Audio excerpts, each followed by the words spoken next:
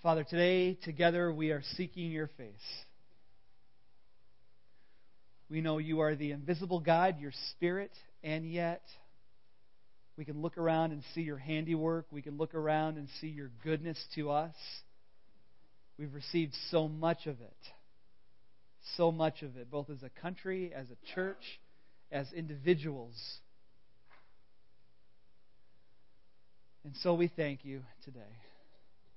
And ask that once again as we open your word, that you would do for us what we can't do for ourselves sometimes, and that is to add the grace to it, the Spirit empowerment to it, to understand it, to apply it, to refresh hearts that are a little bit cold,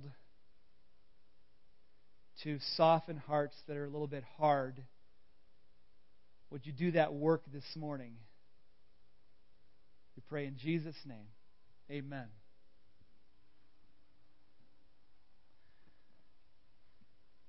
Can I turn this off up here, this buzzing, Thanks, Scott. Appreciate it. Oh, Rich. All right. So, we've been in the Sermon on the Mount for a while now, a number of months. And I still think it's great. People say to me sometimes, you must like tackling the hard topics. You must like, judgment last week. We've done divorce and lust, and we've done a lot of things. And I think my answer is, when I picked the Sermon on the Mount, I guess I knew all that stuff was in there. I've read this thing before. But preaching through it, you're like, if you're really going to face the text, if you're going to face it, it's going to be a little bit hard. It's going to be a little uncomfortable. It's going to be challenging.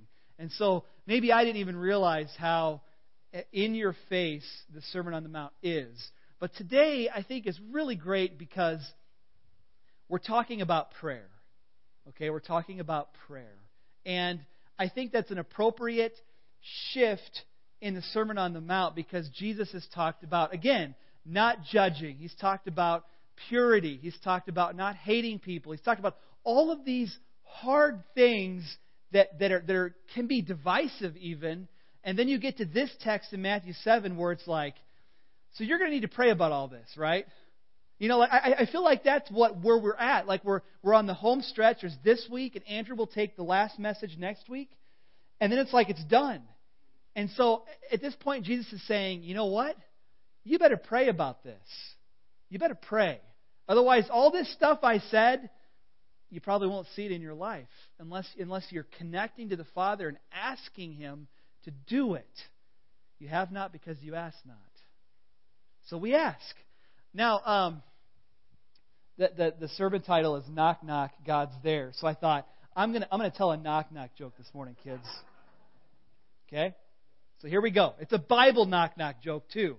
So it's very appropriate. Knock knock. Goliath. Goliath down, you looketh terrible. All right. And thank you for the mercy laugh. That was wonderful. I didn't even have to pause awkwardly to wait for you to laugh. You actually did the laugh.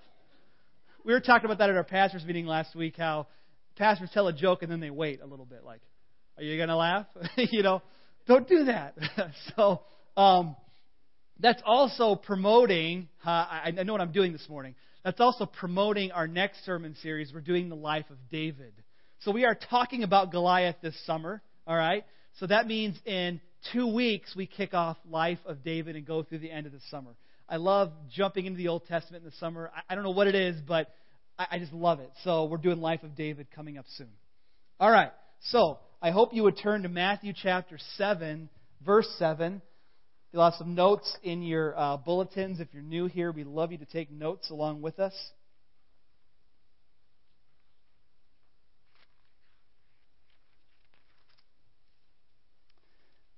The memory verse for this summer, all the way through, is going to be Psalm 23. So I think it'd be fun to quote it together at some point, as we're working on it. Okay, so we sang the song, Seek Ye First. This is the text that it's completely based out of. Matthew 7, verse 7. Ask and it will be given to you. Seek and you will find. Knock and the door will be opened to you. For everyone who asks receives. He who seeks finds. And him who knocks, the door will be opened. Which of you, if his son asks for bread, will give him a stone? Or if he asks for a fish, will give him a snake? If you then, though you are evil, know how to give good gifts to your children, how much more will your Father in heaven give good gifts to those who ask Him? So in everything, do to others what you would have them do to you. For this sums up the law and the prophets. Enter through the narrow gate, for wide is the gate and broad is the road that leads to destruction, and many enter through it. But small is the gate and narrow is the road that leads to life, and only a few find it. So, my outline today is ask, seek, knock. That's the outline. I'm going to say a point about asking, about seeking, and about knocking, and then I'm going to tie it all together with one extra point that I think will bring us to a conclusion. But let's talk about what it means to ask, seek, and knock. I've read some different people on this, and some people want to say that seeking is stronger than asking and knocking is stronger than seeking. There may be a point there. I don't think I'm trying to emphasize that this morning, but I do think there are nuances in how we ask, seek, and knock. We're really just talking about prayer, though. We're just talking about making requests to God in an asking way, or a seeking way, or a knocking way. So maybe you look at it like this. We're in the NBA Finals now. I don't know if you're watching the Warriors versus the Cavs. Well, I should just ask, right? Cavs fans, are you here? Ooh, whoa, no, tough crowd. Wow. Okay. Warriors? All right. Yeah, that's what we're cheering on to. So just so you know. Anyway, those Cavs beat my Bulls. They beat the Bulls. I can't let them go for that. So anyway, okay. But in the game of basketball, the goal, of course, is to put the ball in the hoop. You score points that way. And there's different ways to do that. There's the jump shot. And you got to have good form on your jump shot. And then you can score. Or there's the layup. Layups require a little bit different footwork and a little different way to approach the basket when you do a layup. If you do a left-handed layup, that's a little different too. A little bit harder. They always make you do those in practice so in the game you can be kind of comfortable going up with the left hand. And then there's, if you're tall enough, you might even be able to dunk it. How many of you have dunked a basketball in this room? Anybody? All right. One. Anybody else? Previous life. Derek, you haven't dunked it. Or Braden, you haven't dunked it. Put your hand down. Only when I lower the hoop to All right. On the trampoline, yes. So, in basketball, there's different kinds of shots, but at the end of the day, you're putting the ball into a hoop. That's all that it is, even though there's different ways to do that. So when we're talking about asking, seeking, and knocking, we're talking about the same thing. Prayer requests. Talking to God. But the nuances of it are a little different. The way you approach it is a little different. So we're heading to the conclusion of the Sermon on the Mount, and I think Pastor Andrew's text next week is also a conclusion, talking about the fruit that comes from your life. But this is a conclusion where you say, I've heard Jesus say a lot of hard things. I better ask Him to help me with some of these things. And Jesus would say, yep, start asking, start seeking, start knocking. Here we go. Let's talk about asking then first. Number one. When we talk about asking, what we're doing is we're depending on God. We're depending on God. And part of my approach of this text this morning is to ask the question, if God knows everything we need before we ask Him, which is also in the Sermon on the Mount, why do we have to ask Him anything? If He's a good God and knows everything, why do we have to ask Him? What's the point of that? And one of the points of that is it shows us how much we depend. If you don't ask, you don't depend. And so many of us can go through long stretches. I don't know how you want to define long, but we go through stretches of our life kind of prayerless. And then something shakes us up, or we're faced with something we know we can't handle, and then we go to God. Instead of saying, every day is a day that I need God's grace. And I know the Scripture says His mercies are new every morning. Every day I count on waking up and getting more of God's grace to do what I have to do. And I know it's going to be there. Because, like Peter says, He's given us everything we need for life and godliness. And as Paul would say, all the promises of Christ are amen. They're amen in Christ. So God promises this grace. He gives it to us. And yet, He wants us to ask for it. Because we can go through periods of time where we just say, I got this. I'm good at doing life. I got it figured out. I can manage things. And we don't humble ourselves. And we get prideful. And then something comes along in our life to remind us how much we need Him. And I hope that it's in those moments, and you know what those moments are. You've had them, right? You've had those moments where you're like, I can't manage this on my own anymore. I need the Lord. And you start calling out more frequently, more intensely. And I hope that when you get through that time, you remember you need God just as much on the easier days as you do on the hard days. You still need Him. You still depend on Him. So what prayer does, if you are a prayerful person, I dare say the chances are you are a humble person also. Not always. And I also dare say if you're a prayerless person, it might be because you've got a pride issue. The problem with pride is we just don't see it. We don't see it. But prayer is a way to test the waters, you know. And I know most of us say we don't pray as much as we should. I understand that. I know that I don't either with what faces me during the week. But I'm striving for it. I know what the ideal looks like, and I'm pressing on, even though I know I don't hit it the way I wish I would hit it all the time. But the problem is, when I don't pray, I know it's because I think I can handle it. And that, my friends, is pride. So even though we don't see pride, there's a good test of it. So asking is just making requests of God and saying, I need you. Father, help me. In fact, I think, Jim, you've got the verse on there, Luke 11:13. It's a parallel verse to this passage. You'll recognize part of it because Jesus said part of this. But there's an addition at the end. Now, I'm not saying that Matthew's got it wrong and Luke's got it right. I mean, just let's have some Bible interpretive principles here.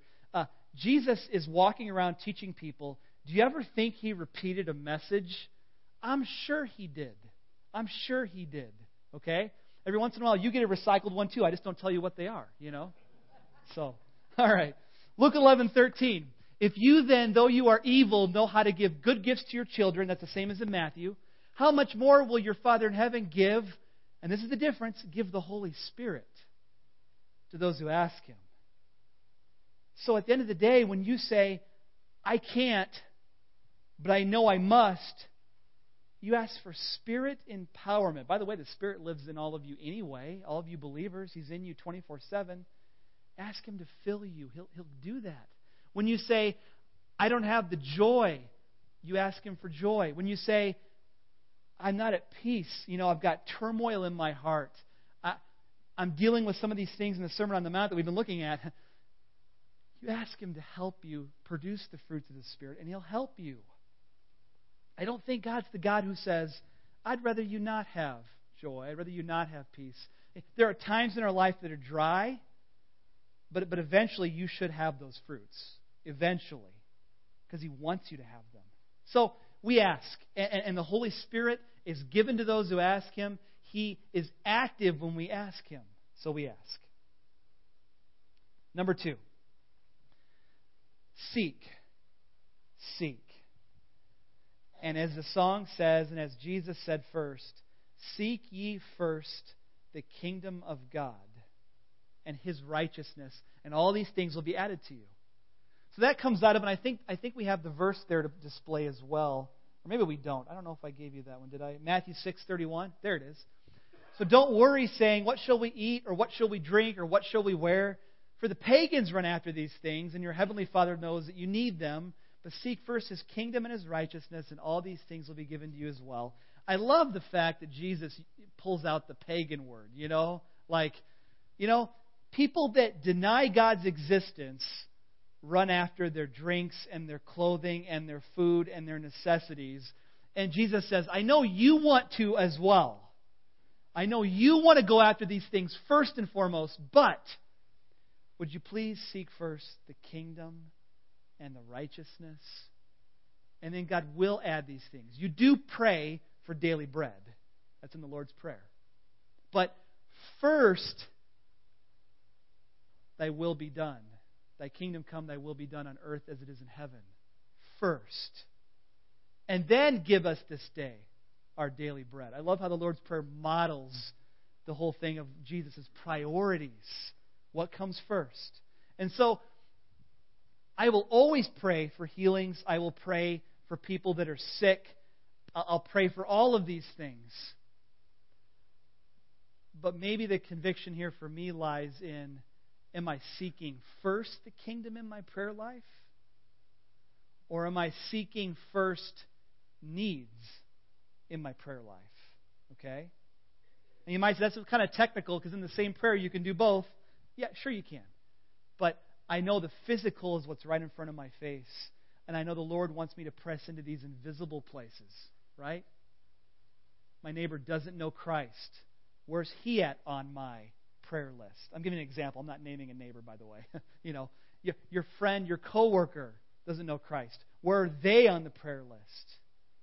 Are they at the top as you seek first His kingdom? You've been praying a lot for people you know that are not behaving well in the church. Are you praying for yourself and your sin? So how does this work out? Are you seeking His righteousness? Are you going after that, taking hold of that? And I think even when it comes to seeking, let me contrast asking and seeking a little bit. If Grayson wants a sandwich at lunchtime, he'll ask me, right? He'll ask me, Dad, I'm ready for lunch. I go make him a sandwich. Christy will make him a sandwich. Cut up some fruit. And he's depending on me to make the sandwich. He's depending on me. And that's asking. You depend. If one of my kids comes up to me and says, I'm missing a toy, Dad, where's the remote control for the Xbox? Well, have you looked for it yet? No. Go look for it first. Maybe if I'm really charitable, I'll join them. Let's just be honest, I don't always do that well. But probably my first answer is seek. Seek. And so, in every Christian's life, there are things that we don't know yet. God, what do you want me to do about this? And so you seek Him. You got a big decision. You got a big move. You got a big transition. You got to make a decision about what to do about something that's a problem in your life. You seek. And guess what? God's better than Niall. He always joins you in the search. You know what I mean? He always joins you. God, I can't find the answer to this decision that I got to make.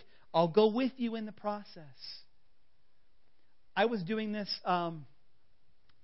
plug for our Rooted group. Our Rooted study is entering its 10th week. We're almost done. In the fall, we want to launch Rooted with the whole church. 10 weeks of awesome discipleship. We hope to have 80% of you in it. That's the goal we're setting. So we had a week where we prayed and fasted. And we spent half an hour praying together as a small group out loud as you feel led.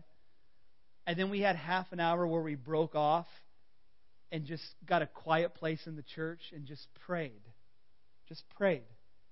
And I had the experience of, I felt like I was seeking God's will on a question I had. I was seeking. Give me an answer. So part of my time was talking to God about what I was feeling, and part of my time was just silence. Would you give me an answer to this? I need this.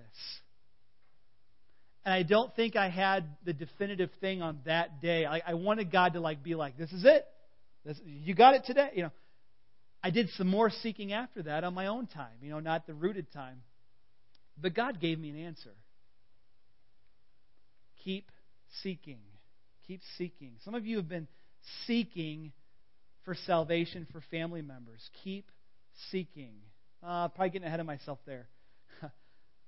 Knocking goes along with that line as well, too. So, seek, and God will join you in the hunt. One of the most common, and you heard Evie talk about this morning in the text of seeking God and pursuing Him. All through the Psalms and all through the Old Testament, there's this common refrain, seek the face of God. Well, when Moses wanted to see God's face, God didn't even show him His face. So we can't be talking about a literal, there's God's face, I see His nose. It's not like that. But I want to see more of God in my life, and so in prayer I'm seeking that out. I'm seeking His face. I want to know Him better. And I'll have a few more things to say about that at the end. Okay. Let's do this. Number 3, knocking. Knocking. Knocking helps us boldly persevere in our requests to the Father. My friends, if you come over to my house at 6 a.m. on Saturday and knock at my door, you better have a good reason. Because I got to get up every other day of the week. Saturday I do like to sleep in. And I know that only means probably 8 a.m. But that's still good. That's still awesome. That's still late for me. If one of my kids comes to the door at 6 a.m. and is knocking on my bedroom door, I'm getting up. I'm getting up. If I see you, I'm probably getting up too because I assume you have a good reason. But if you started making a habit of coming over at 6 a.m. and telling me about your week, I might be tempted to hate you. Just kidding. I'm kidding. I'm just kidding. Really? Who said that? Who said that? Can we put Luke 11:15 up there? Then Jesus said to them, suppose one of you has a friend and he goes to him at midnight and says, friend, lend me 3 loaves of bread because a friend of mine on a journey has come to me. I have nothing to set before him. Then the one inside answers, don't bother me. The door's already locked. My children are with me in bed. I can't get up and give you anything. I tell you, though he will not give up and give him the bread because he's a friend, yet because of the man's boldness, he'll get up and give him as much as he needs. I love it. I mean, again, Jesus' sense of humor, so clear here. It's like your best buddy is at the door knocking, saying, I need some bread. I forgot to go to Baker's today, and I got to get, whatever. And Jesus is like, he won't get up because he's your friend, because you're not that close, But because you were so bold, and maybe the unspoken is a little bit rude, but, you were so bold to come at midnight, he will get up because it's probably shocking that you actually asked at midnight. I've been woken up at midnight by somebody knocking at my door. They couldn't catch me by phone. Usually I have my phone on all night, so if there's an emergency call, I can get it. But whatever, that night I didn't have it on. And I got up and I was off to the hospital that night, and I was glad that person woke me up at midnight. The boldness makes you get up, okay? But if you're one of my close friends and you just like to talk at midnight, I'm sorry, we may not be close after a while. That was Jesus' point, not mine, just so we're clear. That was Jesus' point. There's a boldness that causes you to knock at the door and ask for something at a late night. And what Jesus is saying is, God welcomes that. He is the person that wants that. He's not the stubborn friend like, I've got my cupboards full of bread, but really you're bothering me. He's not that way, is what it's saying. He's not that way. So the text says, our Matthew 7 here, If you then that are evil know how to give good gifts to your children, how much more will your Father in heaven give good gifts to those who ask Him? You can't bother God with your requests unless they're selfish, and then He just says no, and James talks about that. But you're not a bother. And so some of you have been praying for things for years. Salvation for someone. The breaking of addiction in someone's life. To have a restored relationship with somebody. You know these hard things. You know what they are. And this is what you're doing. And some of you are tempted to say, well, since God hasn't answered me yet, I'll just stop. Because it must be a no. And Jesus says, keep going. Keep going. Keep going. Persevere. Persevere. And don't think for a second, though, that persevering is somehow twisting God's arm. You know? The challenge here is to read this text and say, I'm not twisting God's arm when I've prayed for 10 years for somebody. I'm not twisting His arm. He's a good God. And maybe His timetable is different than mine. Maybe it is a no and I just haven't heard the no yet. Or maybe the yes is coming. Keep knocking. Keep knocking. So, these, just so I talk about grammar a little bit here, the grammar in ask, seek, and knock is present imperative. That's the Greek grammar of it. And you could rightly translate it, keep knocking. Keep asking. Keep seeking. There's that sense of continual action. Don't give up. You're not going to twist God's arm, and God's not going to say, well, you hit 10 years of asking me, I guess now I'll finally do. No, God's not like that. But what God wants from you is to persevere in prayer. Especially for the hard things.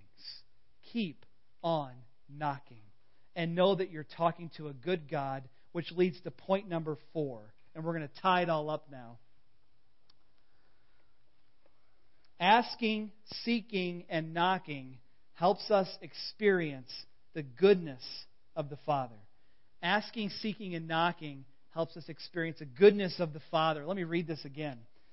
So, my question is, again, if God knows everything we need, why do we even have to ask Him? You know? If I forget to ask Him for traveling safety when I leave church today, is He going to keep me safe on the road? I trust Him to do that. 2 years ago was it 2 years ago now? When I was driving for a visitation on a cold winter morning and I didn't see the black ice and I hit it and went right into a tree. If I would have prayed before I left, would there have been a different outcome? I kind of doubt it. I kind of trust that God kept me even when I hit that tree. Even though I know God still wants me to pray. And so when we go on long trips like the one we'll go on this week to San Diego, you better believe I'm praying about it. I am praying about it. But I don't treat my prayers like a lucky charm, you know. I pray because I know God wants to hear from me. He wants to answer me. And at the end of the day, He is good. He's good. Which of you, verse 9 says, if his son asks for bread, we'll give him a stone, or if he asks for fish, we'll give him a snake? If you then, though you are evil, know how to give good gifts to your children, how much more will your Father in heaven give good gifts to those of you who ask Him? So, God is not in the business of you saying, God, give me peace. No, I'm actually going to give you some things to make you even more hurt. I mean, I know God allows hurtful things in our life. I know that. But He's not doing evil to us, even though He allows evil. There's a little bit of a mystery there. But God gives good gifts. That's the point. Maybe I just stick to the simplicity of it, right? God gives good gifts. If you ask for bread, He's not giving you a snake. If you ask for fish, He's not giving you a scorpion. He's not doing that. That's the simplicity of it. Good gifts come from a good God. And yes, He trusts us to walk through hard things, painful things. So I think the point is, never, ever think that you're twisting God's arm for Him to be good to you. He wants to be good to you. He wants to bless you. He wants to. And then Jesus says, you know how you're an evil person? I love this, Those of you that are evil, well, that's all of us, know how to give good gifts to our kids. Don't you think God knows how to give good gifts to His kids? Especially because He's not evil? That's His character. So this is why God wants you to pray. When you pray and ask for things, even things God already knows He wants to give you, like the daily bread, He may have every intention of giving it to you, but when you ask for it, this is what happens. God, would you give me safety as I travel down to Chicago to leave for San Diego? Would you grant us safety? And then you have safety. And you get down there and you say, God, you are so predictable. No, I think you say, God, you're so good. You're so faithful. Maybe predictable is an okay word for it, You come through for me. When you ask for things that even God already wants to give you, it opens you up to seeing how good He was to give it. Instead of just expecting it to be there. Well, of course I had a safe trip. But I asked for one, and He gave me one, which results in praise to Him. And I think God is in the business of bringing glory to Himself. He's in the business of showing us how good He is. So the more you ask, the more you're able to see how good He is. So keep on asking, keep on seeking, and keep on knocking. And then when He answers, keep on praising. Prayer is a mysterious thing. I hope that some of it has become maybe a little clear on how it all works. Because I've struggled with the idea that I can't change God's will, right? And I remember one guy, I was reading a guy in college, a scholar, Lehman Strauss, I think was his name. And his book was called Sense and Nonsense About Prayer. Good little book on prayer. And he said, God's will doesn't change. But God's will includes changes through the prayers of His people. I'm like, okay, wait, okay. God can will a change, and He wills changes when you pray. Okay, mind is blown. I'll think about that the rest of the day, if not the rest of my life. Okay, thanks a lot, Strauss. Pray. And here's how we end it.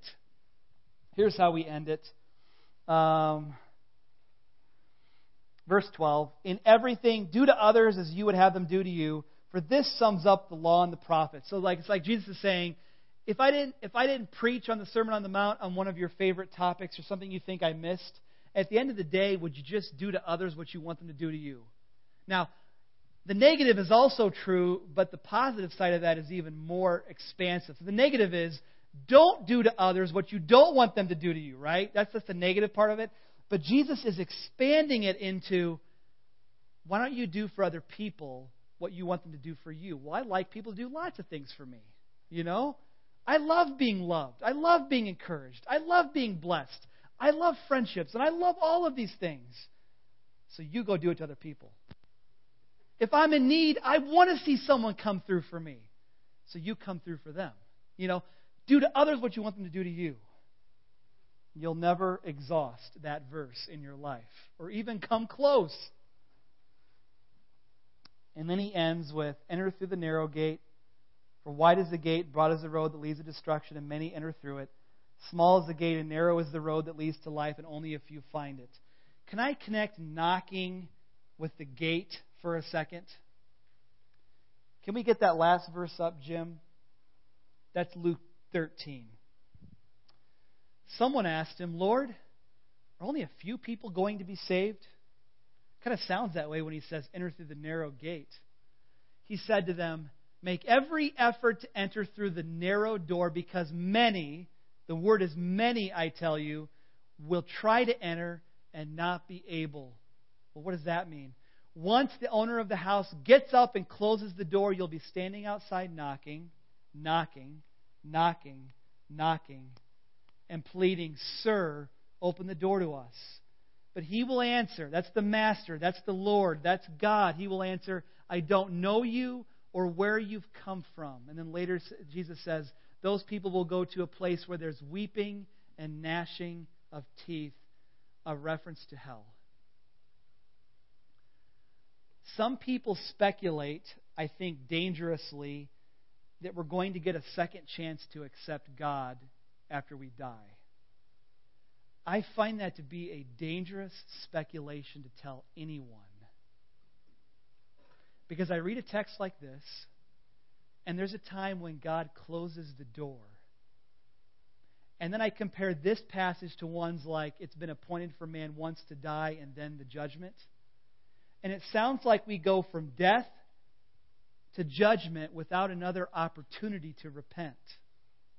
So if God in His wisdom and mystery has given people a second chance, I mean, He's God. He can do what He wants. But as I read the Bible, I see that we have this life to respond. And then the door is closed. The door is closed. And people will knock at the door. Ask, seek, and knock.